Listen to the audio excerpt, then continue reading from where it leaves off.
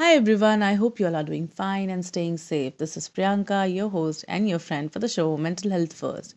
And in this episode, we are going to talk about life. Yeah, that's what we do, right? So, what to do when you feel lost and confused in your daily life? What does one do, right? And why does one feel lost and confused at all? How does it feel to be off the radar and feel guilty about it at the same time? The feeling is for real, right? So there could be like several reasons hampering your mental health and deteriorating your emotional wellness right now, and it becomes really hard to stay motivated in such situation when nothing falls at place and nothing goes as planned. So, but there are a few ways we can fight it out, maybe. So these things only work when you are willing to help yourself. Often hear people saying that these things don't work, this is all preaching, this is all bookish terms and languages you people throw.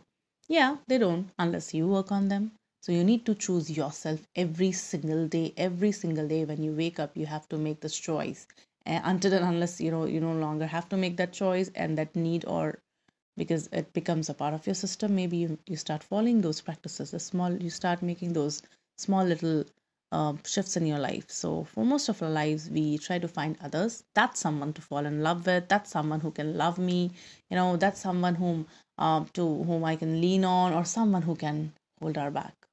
But most importantly, we forget to find ourselves. And when things fall apart, we find it so difficult to connect with it that we even give up the whole idea of soul searching and continue to move ahead like a clueless compass.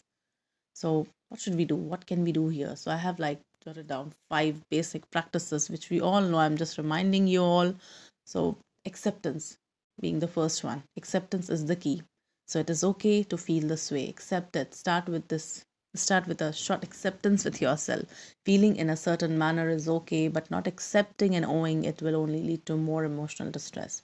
It is all right to feel lost and confused in certain stages of life, and to not be able to see things clearly when you question your being, or when you're trying to find who you are, what your purpose of living is. That's completely fine. At least you are trying.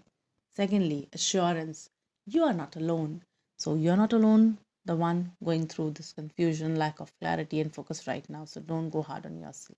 So when I say that you're not alone, I'm not, dismissing your feeling or generalizing your emotions or pain, but I'm giving you an assurance that there are many out there who lack clarity, focus, and who are right now going through a lot of confusion in their life. So it's okay. Go easy on yourself. Don't go hard on yourself. Take it a little easy and allow yourself to process what is happening with you. Thirdly, impermanence. Nothing is permanent. The golden rule we all live by, right? If happiness is temporary, so is the pain, so is sadness, so is the hardships of the life, followed by maybe hopelessness. So please hold on a little tighter. Fourth, self belief. Have a strong support of self belief in yourself. Install it rather, so deep that nothing can just shake it. Have a positive set of self affirmation set in your mind. Try to build a stronger belief system based on your own truth, and like what others tell you, what others think of you. It should be your own truth, what you believe about yourself.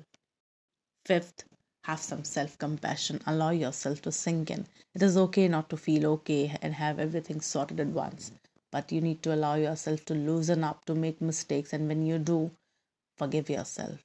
Please. And just loosen up and take it easy when things become too weary. Please have some self compassion for yourself also when you show that compassion to others. So to end, I would say that even I have my bad days. Of course, I feel so lost and confused about going ahead with certain decisions of my life. But I try to stay mindful and remind myself to segregate what is and what is not in my control. So sometimes I take bad decisions, which I don't anticipate will turn bad. Obviously, we don't. And sometimes it turns out to be good. So when we celebrate our happiness, we must embrace our sadness also and remind ourselves that it will pass, right? So I never stop staying hopeful. I keep on reminding myself that this shall too pass. So I think you should all do. So I hope this will help you, and lots of love and light to you. Lots of love. I'll see you in the next episode. Bye bye.